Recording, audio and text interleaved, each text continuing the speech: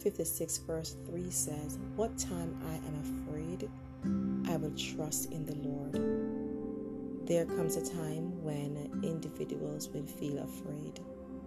Fear will grip and they will feel terrified, such as what we are presently experiencing in our nation across the world. Fear is gripping because of the epidemic that others seem as something that it will be prolonged, and as to when it will come to an end, they don't seem to know. But the psalmist reminded us that they that trust in the Lord shall be as Mount Zion, which cannot be removed. And we have been receiving so much information that we're trying to figure out how to navigate through this information. How do we navigate our life through all of the influx that we have been receiving?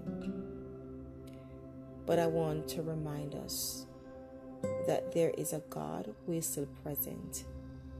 There's a God who still hears, and there's a God who still answers.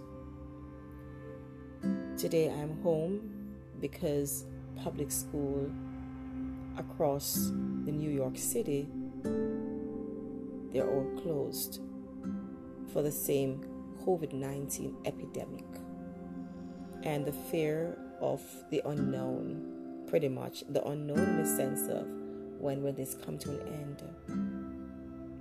And so the introduction of that scripture, that they that trust in the Lord shall be as Mount Zion. And today I know that even believers are becoming fearful. I am not here to condemn you. I'm not here to belittle you. I'm not here to bash you. But I'm just here to remind individuals that there is a God who is present.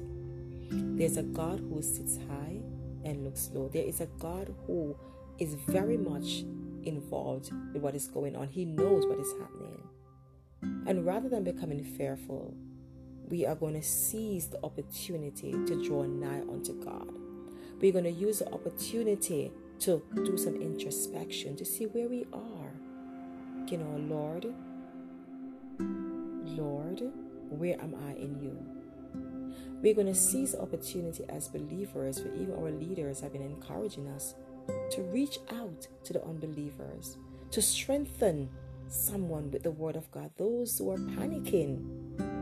And so it's a time for believers to be strengthened so that they can offer strength through their words of encouragement, offer strength even by sharing something that you have at home, food supply for those who probably don't have.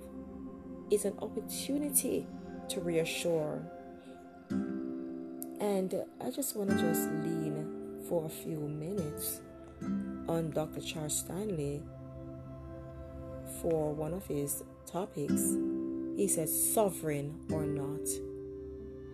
And he took that from Psalm 103, verse 19. The Lord has established his throne in the heavens, and his sovereignty rules over all.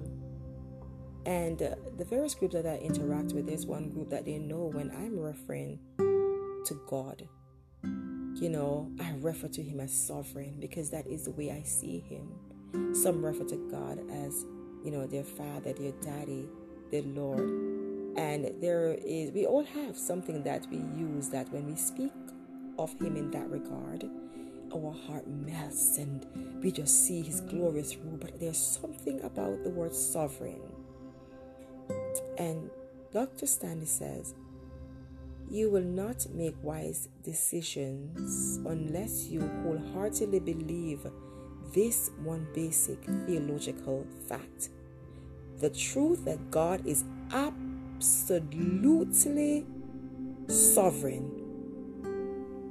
That he is indeed God, and that he rules over all things at all times, in all circumstances. Why is this important? Because it will make all the difference as to whether you obey him or not. And I think the first time I looked at the word absolute, I was taking a course at Brooklyn College. I think it was a course in psychology. I think so. And the word absolute was attached to truth.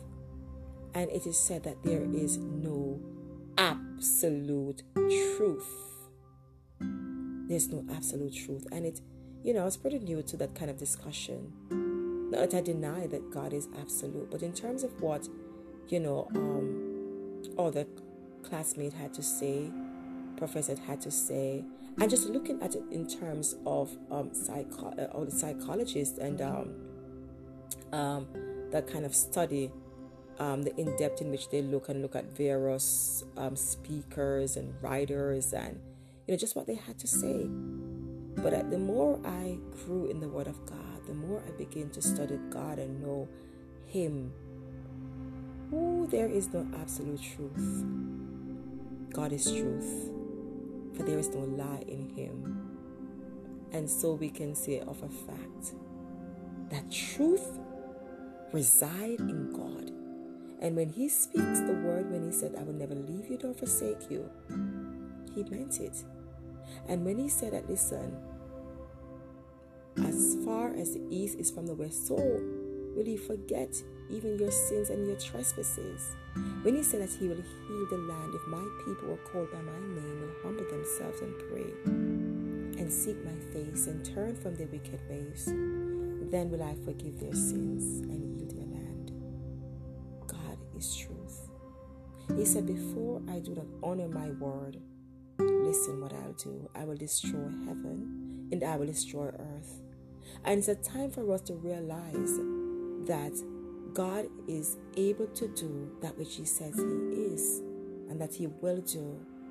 Today, wherever your faith is, however far you're drifting away, to realize and to tap into this wonderful resource, the Word of God, the Bible, to bring you back.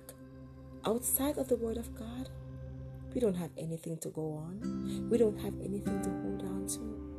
The Word of God. And it's at this critical time of our life and our nation that we need to just dive into the Word of God, to read the Word of God more and to allow it to minister to us, to focus on God, to focus on the preached word that we have heard, the Rhema word, to digest and to rest in Him. Don't panic. Don't make God a lie. Don't make His word untruth. Not that you have the ability to, but by not standing on it as believers, we are allowing the unbelievers to become shaken. And neither do we want unbelievers to trust in God's word more than those who have professed Him as Lord and Savior. So I'm encouraging everyone to just continue to hold on to the unchanging hands of God.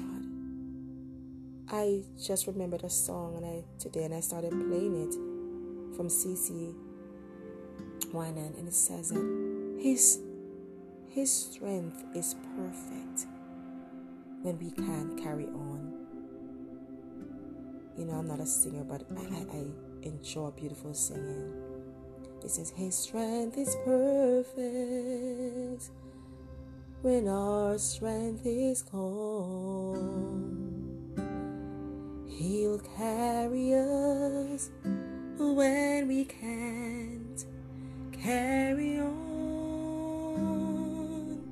It is such a beautiful song. And in other parts of the song it says, rest in His power.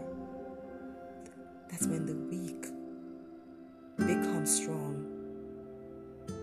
And that we can only know Him when we hear and trust and carry on in Him. His strength is perfect. There's no flaw in His perfection. So if you have the opportunity, I want you to look for that song. His strength is perfect when our strength is gone. His strength is perfect when we can't carry on. Heavenly Father, restore the strength of your people, those who know you and those who don't know you. Know that you can and that you have the capability to carry them. Father, take away the fluster. Take away, mighty God, the frustration, the panic mode that they're in. Take away the undecisiveness, God. Take away even any suicidal thoughts that will trickle in. And I'll reassure your children, reassure the country, the nation, to abide in your word so that they can renew themselves and they can receive strength to carry on. Thank you, Heavenly Father, for showing up. And mighty God, we continue to trust in you as our personal Lord and Savior. In Jesus' name.